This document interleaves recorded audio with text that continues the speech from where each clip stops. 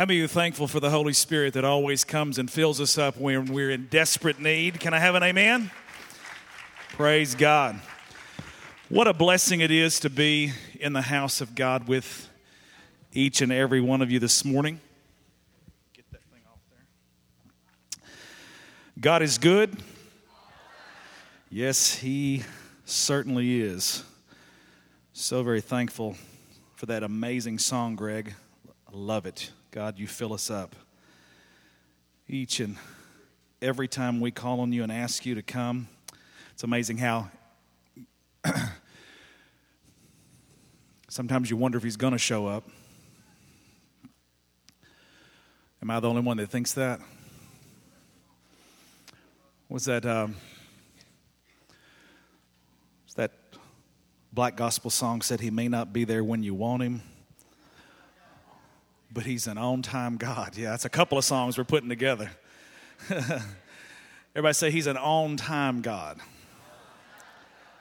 I'm so thankful that when we do cry out, if we're sinking and the winds are blowing and the waves are lapping at the boat and it looks like the boat's going to fall apart, we cry out to him. He'll come walking on the water if he has to. I tell you, I just feel like I just got to stop this morning, and because his presence is just so amazing in this room. Would you just lift your hands with me right now? Let's just give him praise. Lord, we just thank you.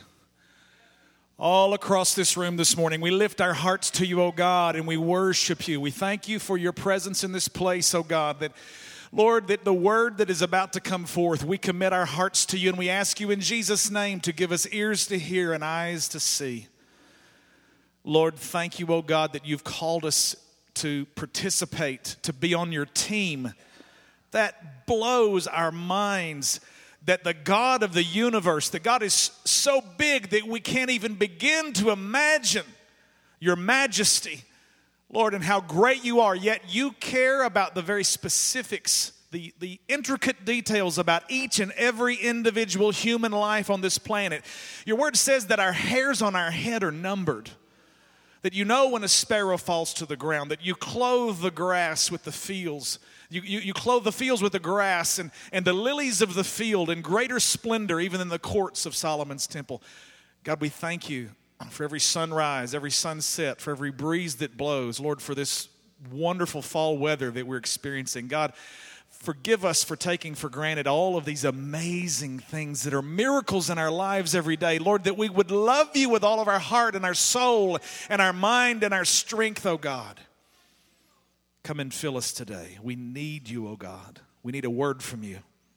Lord, I don't just want to inform, and I really don't just want to inspire. God, I pray that today you would give every one of us a divine encounter with your presence. For the rest of this service today, in Jesus' name. All of God's people said, amen. Put your hands together. That's great. We've been doing a message around here called Audacious. The first one was about courage. The next one was on faith. Last Sunday, we talked about audacious love out of the great commandment, loving the Lord your God with all your heart, soul, mind, and strength. And this morning, I want to jump right in to audacious generosity.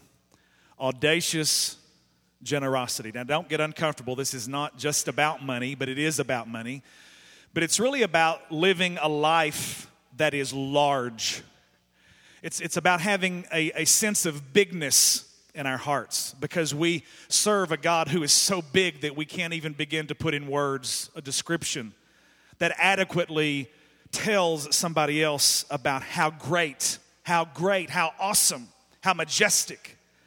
Come on this morning, I don't have enough adjectives to even begin to describe and tell you, but I want to tell you that God is a generous God. He's a God who, out of His love for us, has given absolutely so much, and He's called us to be a people made in His image and exhibiting that very same spirit of generosity. Everybody say generosity. The Bible says in Proverbs chapter 11, verse 25, a generous man will prosper. He who refreshes others will himself be refreshed. After I chose this and sent it to Simona by email and then to Alex to put on the screen, I really sort of second-guessed it because I thought, I don't want people to think that this is just a selfishly motivated means or determination of being generous just so I can get something back, because that's really kind of what this sounds like, and I'm not coming from that angle this morning at all. Although I will tell you that the Bible tells us that the liberal, and we're not talking politics now, but we're talking about someone who is liberal and giving and operates out of what the French call a largesse. It is a kind of largeness of heart. It is a generosity of spirit. The Bible says a generous man will prosper. The Scripture says, there is that which withholds, and you think you're saving, but yet it comes to poverty. And another translation says it's the stingy man that comes to poverty. And so we know that when we deliberately are generous out of the determination to walk in the image that God made us to be, because our God himself is a generous God, then we are doing it out of a motivation that is not selfish. It's not just to get something back in return, but I do want to tell you that you do get something back in return. It's called the law of sowing and reaping. It's called seed time and harvest. You plant and you will receive. The Bible says, be not deceived, God is not mocked. Whatsoever a man sows, that shall he also reap. And so there is that law that is working in the universe. Those who say it in a godless kind of way say it this way: what goes around. So you really want to make sure that you're careful what you're sending around. Because what you're sowing, you're going to what? You're going to continue to reap it. And so this morning, I believe that God's called us to be a people who are sowing generously. That is in so many areas. It is not just in our finance, but we're going to show you this morning why finance is a real barometer. It's an indicator of the condition of your heart. Audacious literally means to be characterized by the willingness to take bold risks. Everybody say bold risks. The Greek word for generosity in the Bible, it's used all over the Scripture. And this one is not one that you will see an English connection. And normally I don't even take time to do it if there's not one there. Like in 1 Corinthians 3, the wise master builder, the Greek word is architecton. And you can quickly see the English word architect. This one doesn't have an English equivalent, but it's just so rich. I wanted to take just the next 30 seconds and just share it with you. It is the Greek word haplotes. Everybody say it with me. Come on, like a real Greek would go. Haplotes. Say it, come on. Haplotes. Do it one more time. Haplotes. All right, haplotes means singleness as opposed to being dual and stretched in a bunch of different directions and not really knowing which way you're going to go. Kind of like the phrase, he doesn't know which one of the boys he ought to be. Or, kind of sort of going back and forth in terms of differing in one opinion to another. But it's a real determination of singleness. It also means simplicity or sincerity. And actually in the Greek, all three of those words are like sisters. They're all very much related. Singleness of purpose, simplicity in thought. It's without confusion or it's not crowded with a whole bunch of extra junk that is pulling you away from a single-minded, simple, sincere purpose. It means mental honesty. How many of you know it's good if we're honest with ourselves? And if you're not, it's really good if you got somebody else that will be honest with you about yourself. Everybody needs somebody like that. I'm thankful to have several like that help me. That can be a mirror and go, haplotes, bro. It literally means the virtue of one who is free from pretense and hypocrisy, not self-seeking, openness of heart, manifesting itself by generosity. So all of this singleness and simplicity and sincerity and all of this without pretense and without hypocrisy, all of that stuff, it's not self-seeking, but it's just this real genuine sincerity that manifests itself as somebody that is looking to be generous to somebody else. How many of you know that's a description of what God looks at you as the new creation in Christ? He is generous. He's a generous God inside of you, and He wants you to let that out, to manifest that to the rest of the world, to be a generous Christian. Now, we're not just talking about money. We want to talk about it a little bit, but that's only one portion of this message this morning. We're talking about this largesse, this generosity of spirit. And I have two quick points this morning I want to give. The first one is very simple. Everybody say, give audaciously. Say it one more time. Let's do it together. Here we go. Give audaciously. Why do we give audaciously? Because God has given us Himself a demonstration of His Spirit in John 3:16. You know it. What does it say? For God so loved the world that he gave. Everybody say gave. So, the first law of love is giving. If you love somebody, it was the 1990s. It was about the end of the big hair bands. The good music ended then. I'm teasing. But I remember that choir at the concert when they came out and they said, I want to know what love is. Help me. How many of you know that's what the whole world is crying out for? I want you to show me. And if it were ever paramount that Christians at any time in the history of civilization desperately need to be a demonstration of the message that they proclaim, it is right now. I want to tell you, I am tired of being a part of what everybody else sees in the world as a group of people that are just against a whole lot of stuff. I want to let the world see that there's a whole lot of stuff that I'm for. And I want the world to see that even though everybody might not live according to the standard that I believe God has put on me, I'm going to be large of heart. And I'm going to determine that people that are difficult to love see a demonstration of what love is in spite of it. God is a giver. Say that with me this morning. God is a giver. Because God is a giver, He has called us to walk in that same agency of giving, that we would be a channel, that all of the blessing of God that is upon us, it is not just for us to heap upon ourselves. Begin with salvation. It's not just that I know now that I am secure and that I'm a believer and I've trusted in Him and by the blood of Jesus Christ and by faith, and I know that He was raised from the dead and I've believed it in my heart and I've confessed it with my mouth. Whoever calls on the name of the Lord, the Bible says, shall be saved. It's not enough that I have received that. Now I am called of God to be in the process of giving that word to everybody else around me. Was it St. Francis of Assisi who said it this way? Everywhere you go, preach the gospel, and when it's necessary, use words. What does that mean? It's critical that I preach the gospel by my actions, that by my life, by how I live, by the way people see me interact with other people. Mark Batterson is one of my favorite young authors. He pastors National Community Church in Washington, D.C., and just has an amazing move of God going on, and read everything that he's written to this point. He's just a tremendous young guy. And he said this, he says, it's a whole lot easier to act like a Christian than it is to react like one.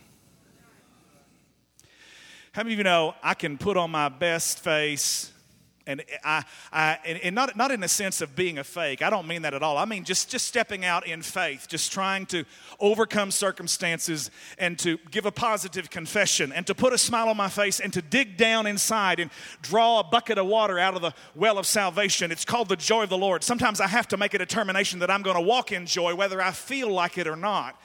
And even in the middle of all that, sometimes I want you to know it's easier to walk out and determine that I'm going to do that. But then when somebody crosses me, when somebody cuts me off on the interstate, and in the whole process, I didn't even do anything wrong, and they're just waving the Hawaiian bird of happiness to me in the process, just wishing me a good day with one of their fingers.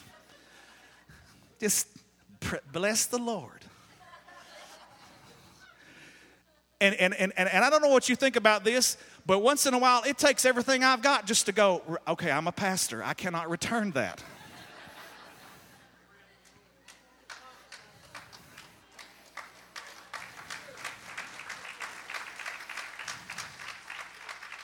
I have to remember, I want you to know, we were in the Jeep the other day. My wife was with me, and a situation happened, and she said, Michael, you're a pastor in this town. And I have a very, very, very identifiable vehicle.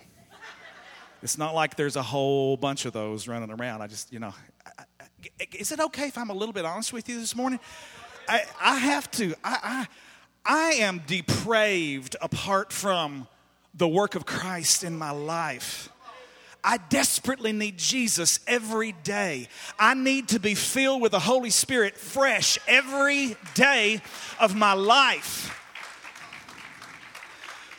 Because He's still working on me, and I am confident of this very thing, that He who has begun a good work in me will perform it until the day of Jesus Christ. And because of that, because He gave, He did not hold back. God didn't try to take a discount rate on me. He gave all. He who did not spare His own Son, but gave Him up for us all, how will He not also along with Him graciously give us all things? King James says freely. Everybody say freely give all things. I want you to hear something this morning about a passage very quickly, and I'm not going to do a lot of commenting. I just want to get the feel of it. And I think we have it up on the screen. It's 2 Corinthians 9, and I'm going to read the whole chapter very quickly. I want you to hear me say it. I want you to read along. Just follow. Don't read out loud, but just follow along so you can get it through two gates, hearing me say it and then reading yourself. The Apostle Paul is talking to the Corinthian church about an offering that they're supposed to be giving for some believers that are in a very, very extreme need. They're in dire, abject poverty. And God has blessed the Corinthian church. It is a place of trade. It's a cosmopolitan center where there's a lot of commerce. There's a lot of production going on. It's ideas and philosophies are flowing through there. It's really kind of a sort of an Athens to the east further on. And Corinth is this place where God's blessed these people in the church. They've got a little bit of prosperity happening. And that really is relative at this particular time in history. But just listen. If I wrote any more on this relief offering to the poor Christians, I'd be repeating myself. I know you're on board and ready to go. He says, I've been bragging about you all through Macedonia province, telling them Achaia province has been ready to go on this since last year. Your enthusiasm by now has spread to most of them. Now I'm sending the brothers to turn out to be so much. I'm sorry, I've skipped a line. Now I'm sending the brothers to make sure you're ready, as I said you would be, so my bragging won't turn out to be just so much hot air. If some Macedonians and I happened to drop in on you and found you weren't prepared, we'd all be pretty red-faced, you and us, for acting so sure of ourselves. So to make sure there will be no slip-up, I've recruited these brothers as an advance team to get you and your promised offering all ready before I get there. I want you to have all the time you need to make this offering in your own way. I don't want anything forced. Everybody say forced. Forced or hurried. Everybody say hurried. I don't want anything forced or hurried at the last minute. Remember, this is the Apostle Paul writing to the Corinthian church. He says, remember, a stingy planter gets a stingy crop. A lavish planter gets a lavish crop. I want each of you to take plenty of time to think it over and make up your own mind what you will give. Everybody say, no compulsion. Say that with me. No compulsion. So you all make up your own mind. Nobody's going to visit you and set an assignment and go, you're not giving enough. You need to give more. This is all between you and the Lord. So he goes on to say, he says, that will protect you against sob stories and arm twisting. That sounds like some TV preacher techniques, doesn't it? God loves it when the giver delights in the giving. Read that line out loud with me. God loves it when the giver delights in the giving. The Greek word is hilaros. We get our English word hilarious. God loves a what? A cheerful giver. Verse 8. God can pour on the blessings in astonishing ways so that you're ready for anything and everything, more than just ready to do what needs to be done. As one psalmist puts it, he throws caution to the winds, giving to the needy in reckless abandon. His right living, right giving ways never run out, never wear out. This most generous God who gives seed to the farmer that becomes bread for your meals is more than extravagant with you. He gives you something you can then give away, which grows into full-formed lives, robust in God. 5 more verses and we're finished. Wealthy in every way. Everybody say that. Wealthy in every way, so that you can be generous. There it is. Haplotes. Everybody say generous. So that you can be generous in every way, producing with us great praise to God. Carrying out this social relief work involves far more than helping meet the bare needs of poor Christians. It also produces abundant and bountiful thanksgivings to God. This relief offering is a prod to live at your very best, showing your gratitude to God by being openly obedient, say those two words with me, openly obedient to the plain meaning of the message of Christ. He says, you show your gratitude through your generous offerings to your needy brothers and sisters, and really toward everyone. Meanwhile, moved by the extravagance of God in your lives, they'll respond by praying for you in passionate intercession for whatever you need. Thank God for this gift, His gift. No language can praise it enough. Somebody say amen. All right, I am about to burn up with my sweat in my eye here, so just everybody hit the pause button for 10 seconds. Any of you know what that feels like to get an eye full of sweat and you're just burning, and I'm going, I can't even see what I'm trying to read here. That was happening in that moment. All right, 3 things real quickly. Number 1, I'm going to tell you this. God, first of all, wants you to give your time. Everybody say time. This is the one area where all of us truly are equal. This is the only area where we are equal. Everybody has a week that has 168 hours in it. I don't know anybody in the room who has more than 24 hours in your day. Everybody's got the same. It all depends on how we choose to prioritize what we're going to do with the amount of time that God gives us. And every one of us has the exact same amount. Everybody say, choose wisely. You know, many, many times there are a lot of things that are pulling on me, and one of the hardest things it is for me to do, let me just say this, is just to be able to say no. Because I want people to be happy. And I've got people calling, making requests all the time, inviting me to participate in things and to play music with them and to speak places and all these different situations going on in different conferences, and hey, come and be a part of this and sit on this board, and many times it's just there aren't enough hours in the week. And I think sometimes if I could have 40 hours in my day and I could sleep 12 and I could work 28, man, I could really get something done. But that's not the choice that God has given us. Every one of us has 24 hours. We have time. That is where we're equal. Secondly, our talents, our gifts, our skills. Here we're all completely different. Everybody say diverse. You know what? Some of us are musically gifted. Some of us are communicators. Some of us are administrators and organizational. Some of us are extravagant hospitality people, and we can show mercy to those in times of need, and we're able to put things together. Some of us are crafty and creative and can paint things and put things together. Some of you are engineers and you're mechanical and you can fix things. I'm going to tell you, when I see these words, I think it's a curse from God. Some assembly required. I just don't do well. And you know what I usually do? I go, hey, I'll sing you a song if you'll put that together for me. Or I'll do something for you, because that's not my gift, man. I can try.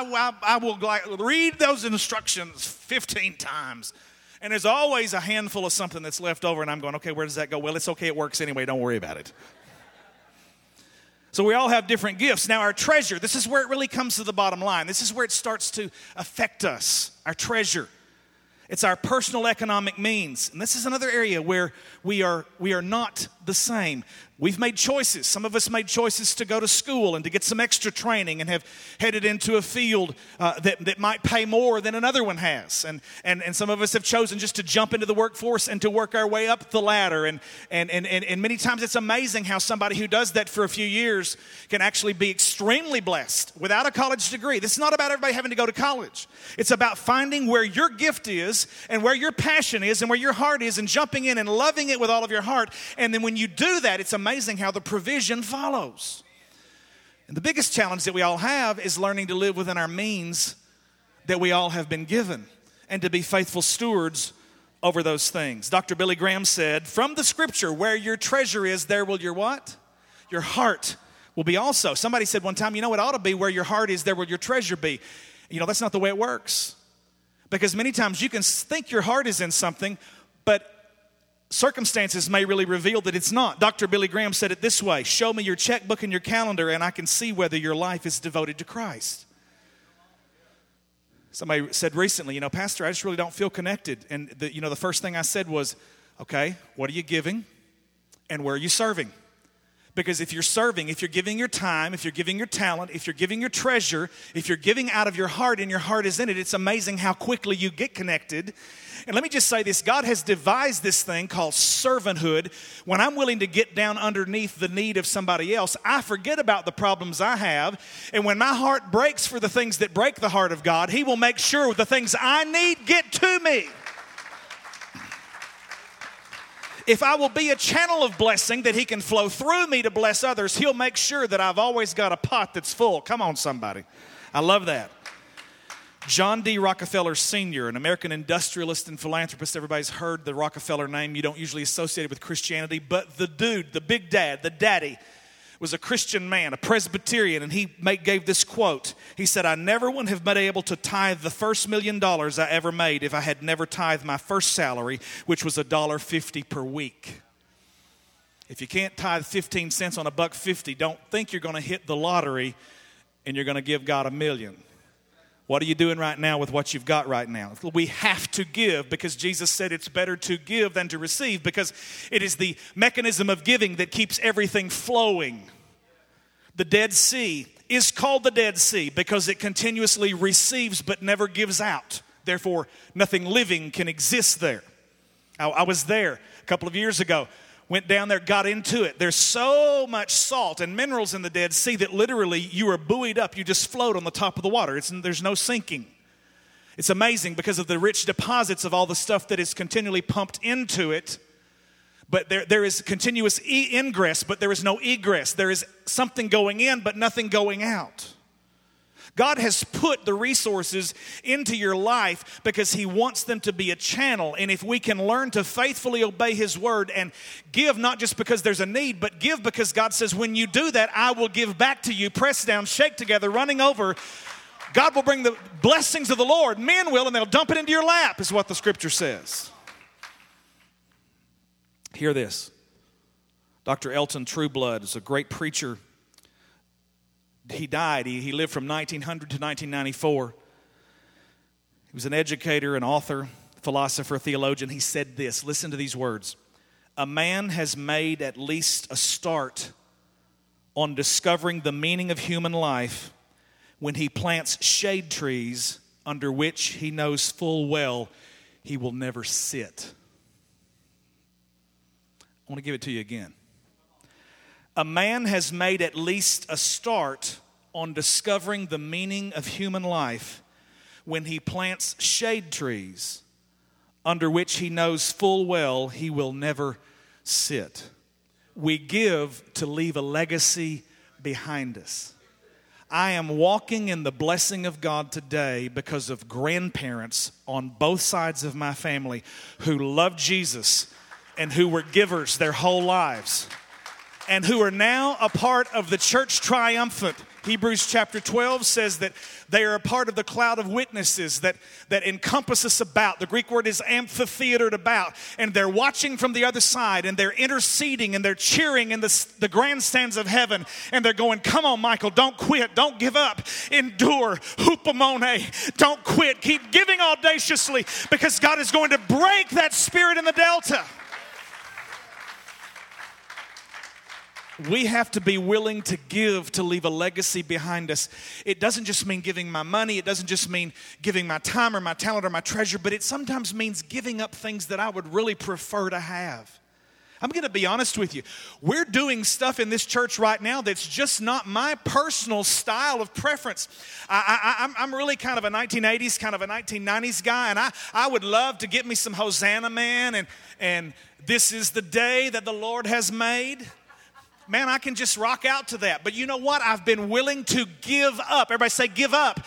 I've been willing to give up some of my personal preferences because I want to see God reach the next generation. Are you hearing me this morning? I have to give audaciously. I have to give with a bold risk. So I just want to say to you this morning, you know, maybe you're going, "Man, they're rocking in here. It's a little bit more than I'm used to." But look at the room. Look at the people God is bringing. Look at the lives that are being touched. Sunday after Sunday after Sunday, people are getting saved and putting their trust in Jesus Christ as their personal Savior because a few folks in Victory have been willing to give up. This is the day the Lord has made. Are you hearing me this morning? Everybody say, give audaciously. Second point, live audaciously. Now this one I'm going to go a little quicker on. Live audaciously. I love this. Everybody knows what John 3:16 says, and that's basically what God did for us. 1 John 3:16 shows what we're supposed to do back for God. John 3:16 is what God did. 1 John 3:16, those little bitty letters over there, the epistles before the book of Revelation. 1 John 3:16, read this with me. This is how we know what love is. Jesus Christ laid down his life for us. And what? We ought to lay down our lives for our brothers. It's been given to us. Now I must live it back for somebody else.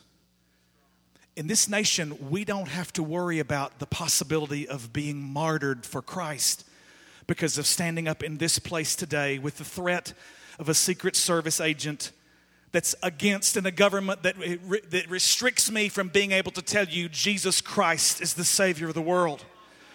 People on the other side of the world in China are huddling in little groups of 50 people in an underground church, quietly gathering, coming in 15, 20, 30-minute increments, and so it doesn't look so conspicuous.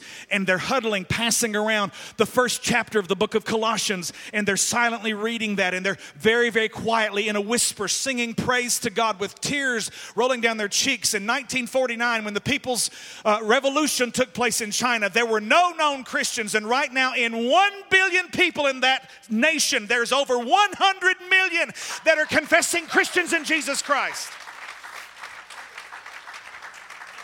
The threat of losing their lives is very real every day. We don't have that threat. It's not a question of are you willing to lay down your life in death. The question for you in America is, are you willing to live for Jesus on a daily basis? Can you live audaciously? Come on, somebody. How can I live audaciously? Number one, very quickly, in friendship. People need friends. We are so isolated. We are connected in false communities on Facebook and MySpace, and we're tweeting and twitting and all this kind of stuff. We think that we're connected, but it's a false sense of community. I have to have somebody that will sit down with me and look to me eyeball to eyeball and help me and love me.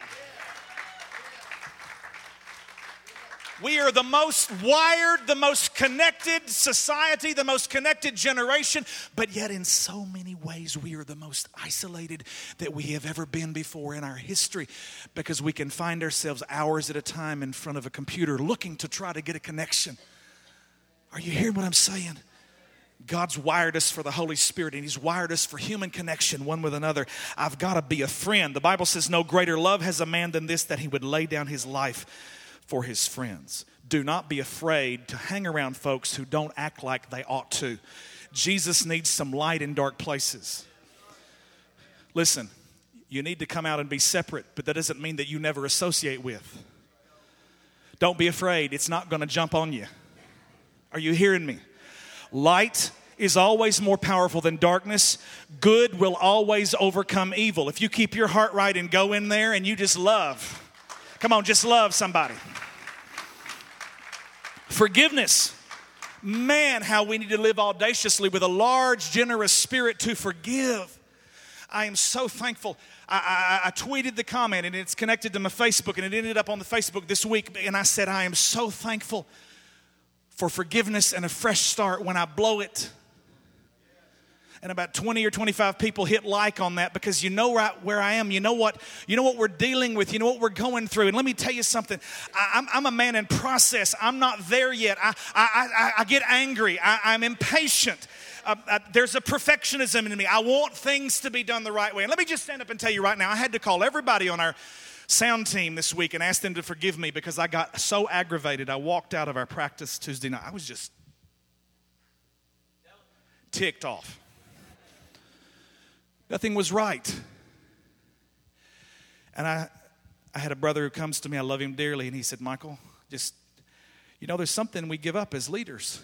That's the freedom to blow up. And at the same time, I'm thankful for some guys that don't hold me to a standard of perfection and are willing to extend some forgiveness when I look at them and I say, I'm sorry, I don't have any reason. What I'm about to tell you in no way justifies, and let me just say this, I didn't say anything I had to apologize for. It's like Paul said, I was red-faced. See ya, I'm out of here. I mean, there was some restraint, you know. If you just don't even know what I'm filtering sometimes. Is this too plain? How many of you know it's important to be real? So I sat down with these guys and I said, I want to ask you to forgive me. Will you please forgive me for my impatience? And I ask you to forgive me. And let me tell you, we have to choose to forgive. And when we blow it, we have to take the step and go and say, I'm sorry. Will you please forgive me? And by the grace of God, next time I will respond differently. And again, I just want to tell you this. Those of you that are ready to take out your rocks in your bag this morning and stone the preacher. I don't think there's anybody here. I'm just kidding. Everybody knows you're going to have a moment like that this week at work. You're going to have a moment at your stove at breakfast with your family, with the ones you love. I still have it. Thankfully, those moments are getting farther and farther apart, and so much pressure comes and deadlines and all this kind of stuff. And I know I'm a little bit over it. I'm trying to finish this morning, but I just want to say this to you. It's important that we not only give generously in forgiveness, but that we take the step first and initiate it and go and say, I'm sorry, I blew it. Will you forgive me? Will you give me a fresh start? I'm thankful for that. The Bible says, be kind one to another, tenderhearted, compassionate one for another, forgiving each other, just as in Christ, God forgave you. You got some prayers that aren't being answered. You got to feel like there's a block on it. When you stand praying, Mark 11:25, if you hold anything against anyone, forgive him so that your Father in heaven may forgive you your sins. We need to release. We need to give. We need to forgive audaciously and generously. Can I have an amen? John Wesley said this, and I'm finished this morning. Do all the good you can by all the means you can, in all the ways you can, in all the places you can, at all the times you can, to all the people you can, as long as ever you can.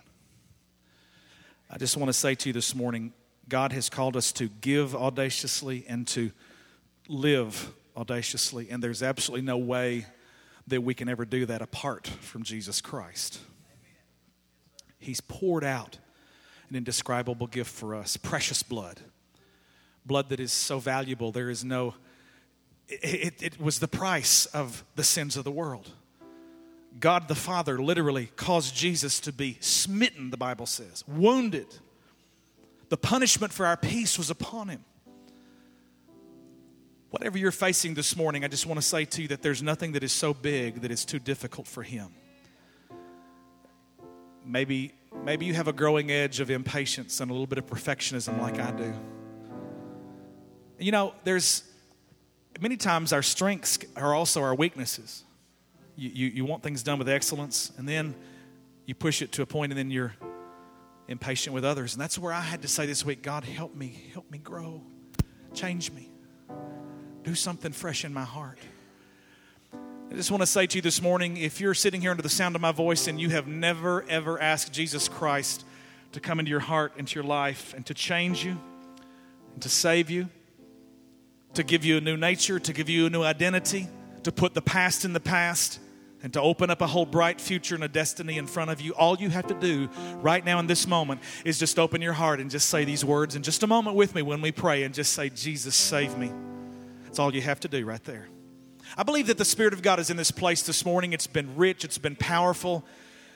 He's ministered to me. He's touched me. This week has been a growing week for me. And I'm thankful for that. And I'm thankful for a congregation that loves each other, that we're willing to give generously and live generously. And in just a second, I'm going to ask you, not yet, but in just a moment, I'm going to ask you to bow your head for just a moment.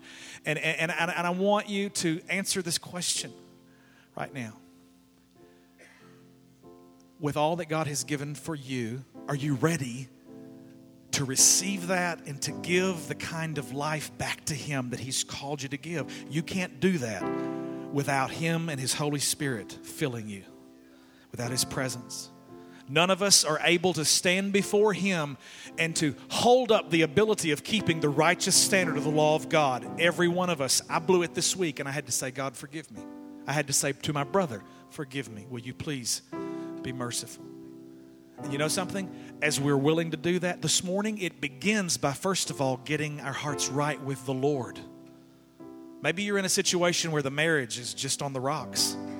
And let me tell you, God will give you the ability to get things right with the others if you'll first get your heart right with Him. No matter what you're facing, if you'll get your heart right with Him, that'll be the center, the source, the resource of Him coming and living on the inside of you to make all that wrong stuff right, to give you a future and a hope, and to give you a home in heaven for eternity, but also to straighten out all the mess that you're dealing with right now. And so I would just ask you if you would bow your head with me, please.